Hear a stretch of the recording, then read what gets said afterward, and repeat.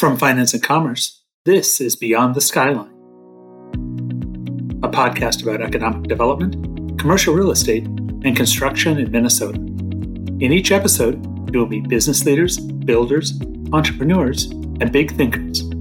I'm David Bolander, editor of Finance and Commerce. Thanks so much for joining me. Beyond the Skyline is sponsored by Ironmark Building Company. Whether it's a new luxury apartment building in the North Loop or expanding the community in the suburbs, Ironmark builds quality projects for discerning clients. Ironmark's foundation is built on a culture of collaboration with clients and projects that stand the test of time. Talk to Ironmark's award-winning team about your next construction project today. Go to ironmarkbuildingco.com. In this episode, James Garrett, the co-owner of Formula Architects, talks to F&C reporter Brian Johnson. Garrett, who was recently elevated to AIA's College of Fellows, discusses what sparked his interest in architecture, some of the more notable projects he's worked on, and other topics. So please be joined by James Garrett Jr., architect here in town and principal of Formula Architects. Is that right? Yep. So, James, I know you've done some pretty exciting work here, and we're recently honored by the American Institute of Architects being inducted into the College of Fellows. So I want to ask you about that for sure, but I wonder if you could start out by, for folks who maybe aren't familiar with your firm, talk a little bit about your firm and when you were founded and the types of work you do and so on. Sure. Thank you for inviting me to discuss my firm and my work.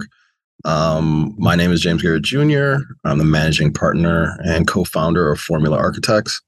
Formula stands for, it's a phonetic acronym, stands for Form plus Urban Landscape Articulation. And I think that's at the essence and the core of who we are and what we try to do. We want to be very intentional, very careful.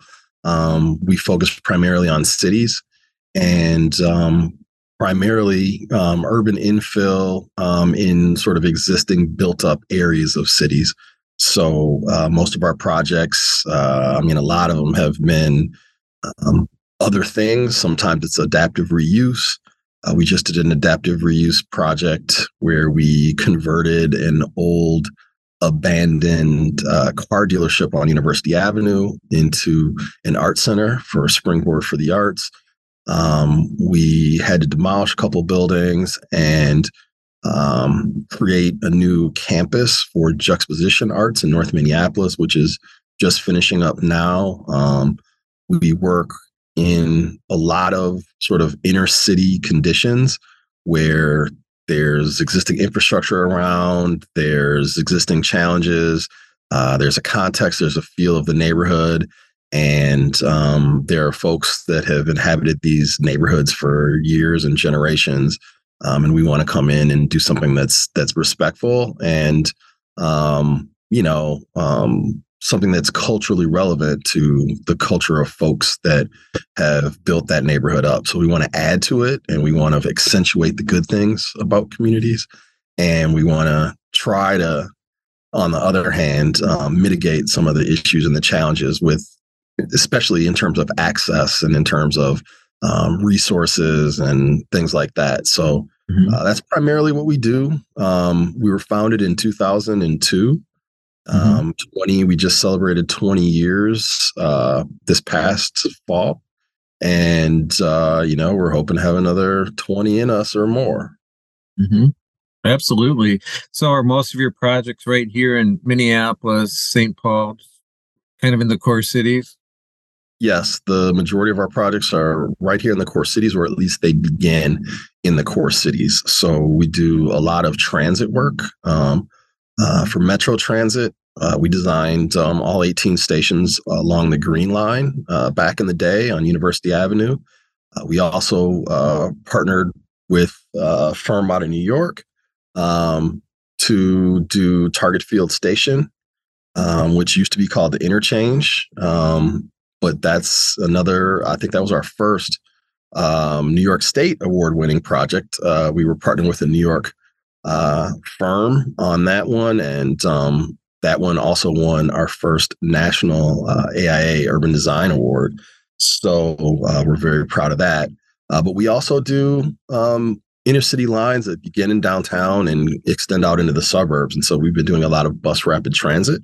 We just finished the Orange Line, designing the stations, the southern portion of the stations that go out from downtown Minneapolis to Burnsville.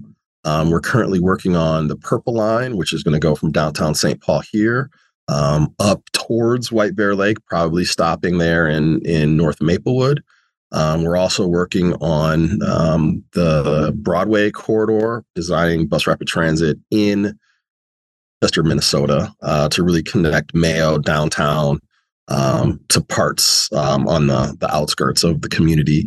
So really do work in cities, and we primarily work in rather difficult, complicated, messy conditions that require a lot of sensitivity, a lot of care, but sometimes some really bold sort of and create synergies and sort of new opportunities where in some areas there really hasn't been much. Mm-hmm.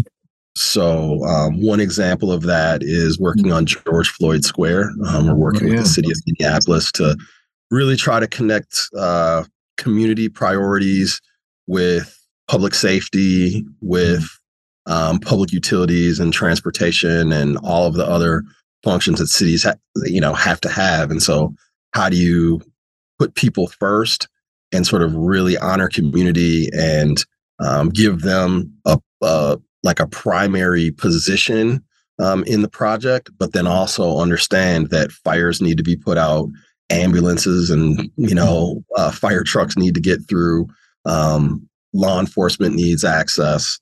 So how do you balance those sort of needs and concerns, valid concerns of community, with the realities of urban life? So we do a lot of those really difficult, kind of complicated projects where it's kind of contested space, and trying to find middle grounds where we can find exciting ways to do new things. Absolutely. And what's the status of that George Floyd Square project now?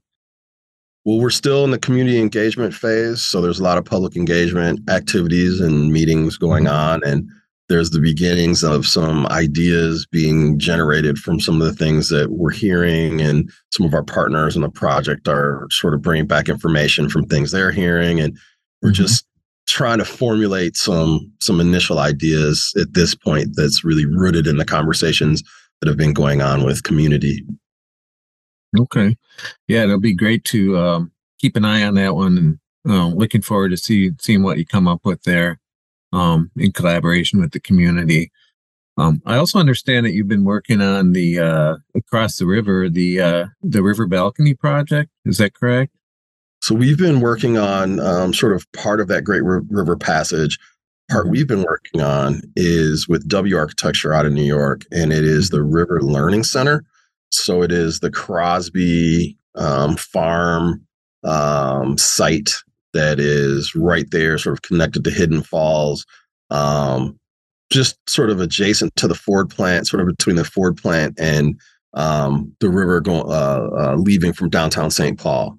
And so sort of where those converge right at the Bedote there in front of Fort Snelling. So that's been a really interesting project and a really interesting collaboration.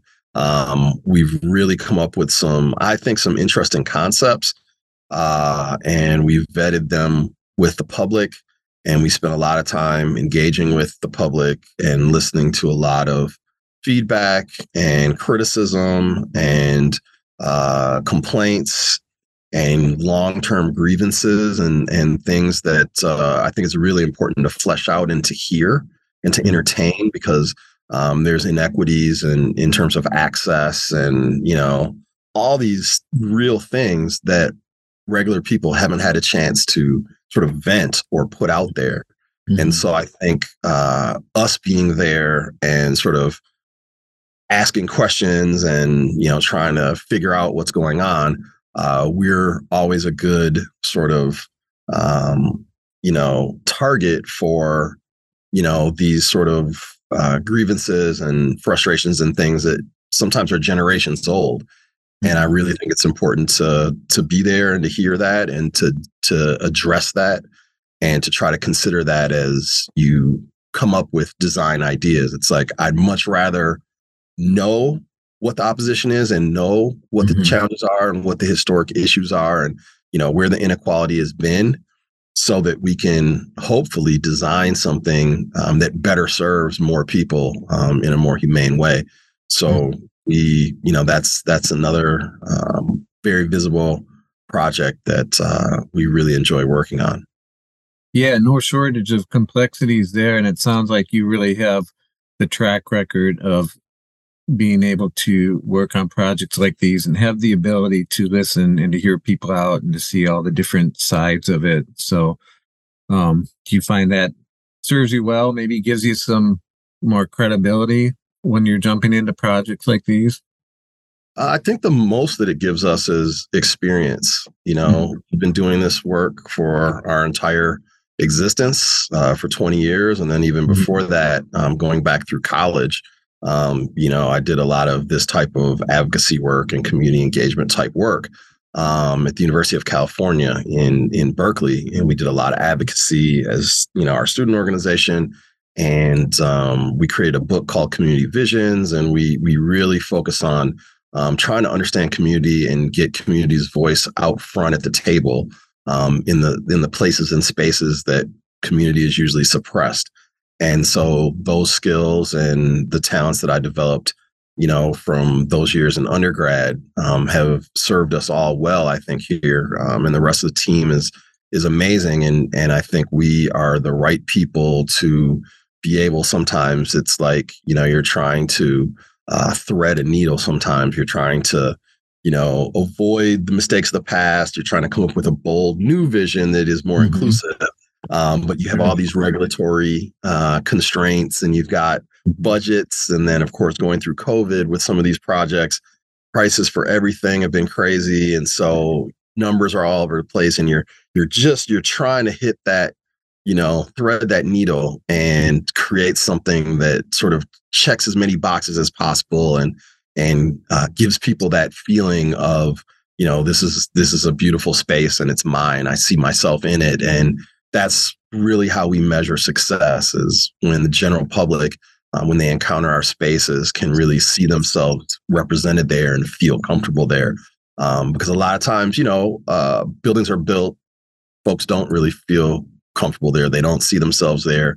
Their ideas, their experiences, their stories haven't been captured, aren't being expressed. It's like literally somebody dropped something from Mars, onto a site, and it, you have no idea where these decisions were made, or, doesn't have anything in common with the context or the site or the neighborhood. And we're trying to do the opposite of that. We're trying to bubble up from community and then create things that are, really dynamic and new and bold, but they have those roots of these are ideas that are generated from and in support of folks in those neighborhoods. Excellent. Looking back over the past 20 plus years now, are there any, maybe one or two projects that really stand out where you've been able to really check all those boxes and just hit a home run or anything that stands out? Yeah, I mean, I think some of our more recent projects, well, first I'll start with one of our early projects, the Green Line. Sure. I really love the Green Line stations. I love the art integration we were able to do, working with artists from across the country to really create unique sort of community icons in each stop. As it passes through a neighborhood, each station looks very different, feels very different. The color, the art, the materials, the textures are all unique. And we worked with artists who had community connections and came and met with folks in the neighborhood and really were interested in finding ways to express the differences and celebrate those differences in each part of the community. And I think some of the stations are just sublime. I'm thinking in terms of the West Bank station, with the immigration bird pattern, metal facade that we worked with Nancy Blum, super talented artist, to create that pattern. And at night, it looks like the birds are kind of floating up and down the stairway. And it's really beautiful.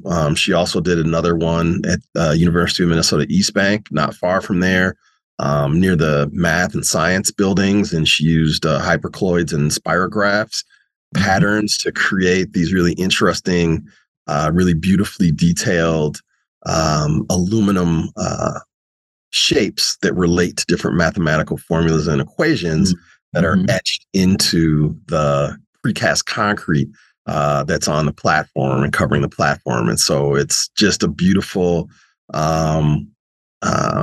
experience to be on those platforms and to have really beautiful, smart, creative art around you while you're waiting for the train. It feels very personalized. It feels very customized to, the neighborhood itself, and just beautiful expressions of community. So I feel like we hit a home run, working with all of our partners on the Green Line. It was a really great experience for us. And I think it solidified us as people that could do transit architecture. And we've done, quite a bit since then. I'd also say the most recent projects that we're working on, I feel like have really hit the mark. Springboard for the Arts in St. Paul on University Avenue is one of our favorite projects, one of our favorite clients in the office. Just a wonderful creative organization that supports artists, rural and urban, and really they support them in ways that they offer services, they offer access, they offer opportunity. They're sort of a clearinghouse for so many things that the artistic and creative community lacks, and they really fill that gap. And so working with them to renovate that old abandoned car dealership and to create something very new and very fresh with a beautiful rooftop garden that's got solar panels, transparent solar panels on top that frames a beautiful view of the state capitol beyond and the Lower Town community, or the Frogtown community adjacent. I think it's a culmination of a lot of things coming together, and it just feels like that organization. That organization, and you walk in there and everything feels like it belongs, because they really had a really big role in sort of working together in creating the ambiance and the atmosphere and the art. And I think it's a great example of community work. And then I'd also say Juxtaposition, which hasn't quite opened yet, which is almost done, but the Juxtaposition Arts Campus in North Minneapolis, we've been working on that I've been tied to that for 15 plus years. So it's really been a lifetime of work and love and care. I started out teaching at Juxtaposition and helping create the architectural program called Enviro Lab, which is still up and running, and working and collaborating with students that are going through the Enviro Lab now, and trying to involve them and integrate their ideas into the actual building and into the campus itself. Has been extremely rewarding. And so I think that's going to be another one that's going to have a really strong community pull. And I think they're going to be able to continue arts education for, thousands and thousands of new students going into the future. Yeah, that's great to hear about the students. And are you seeing maybe some budding young architects there? And I know we've talked a lot about there's a need for more people to be in your profession, especially people of color, to get more diversity and inclusion. What can you tell me about that? Can you speak to that a little bit? Definitely. We are doing our best to really stock the pond in terms of talent here in this market. Homegrown talent, folks that are from here, from these different neighborhoods and communities, diverse communities, that need to have a voice, need to have a platform, but need some skills underneath them to be able to really articulate themselves in the way that starts to really move the dial forward and create these new kinds of spaces and experiences in the cities that we really want to see. And so working through Juxtaposition years ago, we really had so many talented students, one of which is running a sign shop, his own sign shop now. And we partner with him and buy signage from him quite frequently. Sign Minds in Northeast Minneapolis. We are also very proud of Katisha Pearson, the Dripping Root. She's another just brilliant young student of mine who is just really blossoming and flourishing as an entrepreneur on the south side of Minneapolis.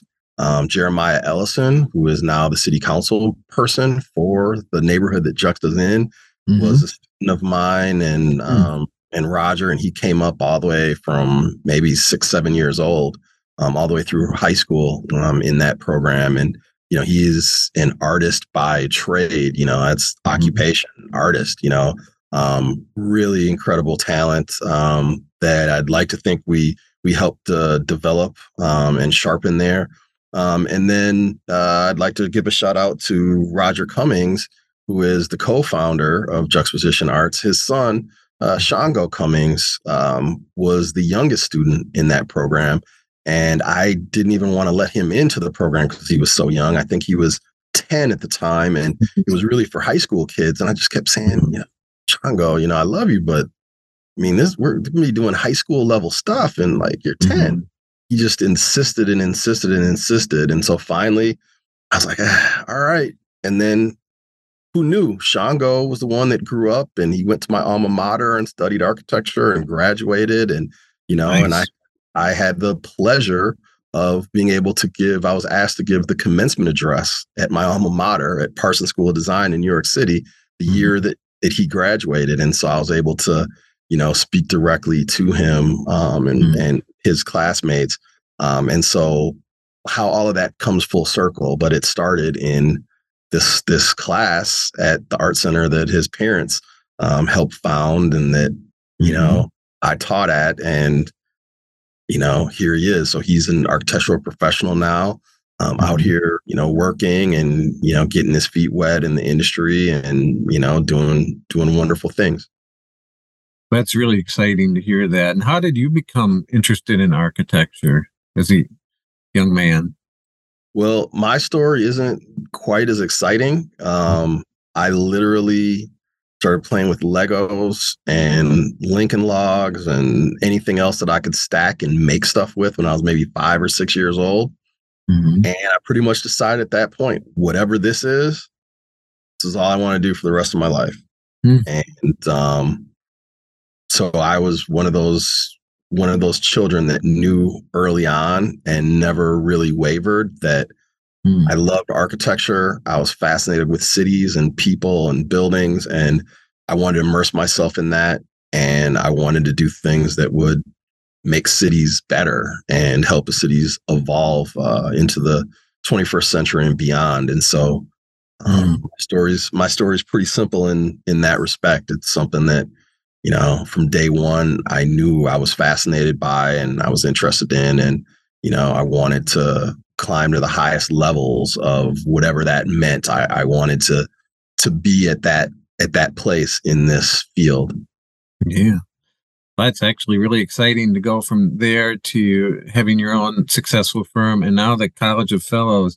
Can you tell me a little bit about that honor and sort of how that process worked? Were you nominated, and kind of walk me through that if you don't mind? Sure. Yes, being elevated to the College of Fellows was really one of the highest individual honors nationally that someone can attain. And it is for licensed architects who are full members of the American Institute of Architects. And essentially, you're nominated by someone who's already an AIA fellow. And there's a very long process where you're, answering very specific questions. You're trying to sort of explain and make the case for your merit and your inclusion in this top 3% of all licensed architects nationally. And there's a submittal that you put together, a submission. It's between 30 and 40 pages, and it's basically a career sort of portfolio and resume and a lot of writing. And you basically submit that, and there's a group of fellows on a national committee that is assembled every year to review from all across the country. And in our cohort, I think there were 73 of us from across the country, and 5 from the great state of Minnesota. And so we're very proud that we had the same number admitted as New York State, which is obviously a much bigger state where I'm also licensed. But we feel really good about that we have a very strong and diverse architectural community here, and we're very tight knit. And I'm very proud to be a part of it. Yeah, that's very exciting. So you said you've you're also licensed in New York, in New Jersey. Are you from there originally, from the East Coast, or? I'm not. I was originally born in the Virgin Islands on the island of St. Thomas, in a town called Charlotte Amalia, and in a neighborhood called Estate Tutu up in the hills. And my parents, when I was a baby, when I was very little, decided to move back stateside here. And so I was raised in St. Paul. And I grew up sort of halfway on the east side of St. Paul and in the historic Rondo neighborhood of St. Paul. And on my mom's side, many generations of my family, I believe my great-great-grandmother, who came here from Milwaukee in the late 1800s, was the first Black homeowner on Rondo in 1909, I believe. Wow. She bought a home there. And so that side of my family is very, very, very deep St. Paul roots. And, this place, I've left this place many times. I lived in California for undergraduate. I lived in Arizona for a couple years. I lived in New York, where I went to graduate school and studied, and Dominican Republic, where I married my wife. And every single time, St. Paul has pulled me back. There's something about this place. It is unique among cities. It is the world's biggest small town, in essence. Families go way back there. For instance, Formula, my original business partner, Eric Goodlow, we grew up there in the neighborhood, playing sports together, playing in the band together, went to high school together. We've known each other since we were probably 12 or 13 years old. Nathan Johnson, our other business partner, our grandfathers introduced us because our grandfathers were neighbors on Rondo and friends. And we're talking to each other and said, Old Man Johnson's grandson is studying architecture too. And I'm like, who's Old Man Johnson? Well, we didn't know them because all of our families were displaced because of the freeway. So the younger generations of the family just didn't know each other, but the grandparents were still friends, lifelong friends. And so it was through our grandfathers that we were introduced to one another as students. And, the rest is history on that. So St. Paul, we call it St. Small. It's one of those things where, family ties run deep, community ties run generationally. And it's a really tough place to leave. I mean, I've left many, many times, but family and community and those close bonds with friends really, they pull you back here in St. Paul. That's awesome. What a fascinating story. And St. Paul's lucky to have you. So thank you. It's really been fun talking to you about your work and all the different things you've done. We covered a lot of ground there. Do you have anything else you care to add before we wrap up? I don't want to take up too much of your time. I guess just that, I really believe in cities. I really believe in people's collective ability to come together and figure out stuff and to solve problems. And, we're kind of at a inflection point here in America and in our communities. And so I want to call for, coming together, for working together, and really let's all put our best foot forward, and let's, continue to build a better world for our kids and for our grandkids.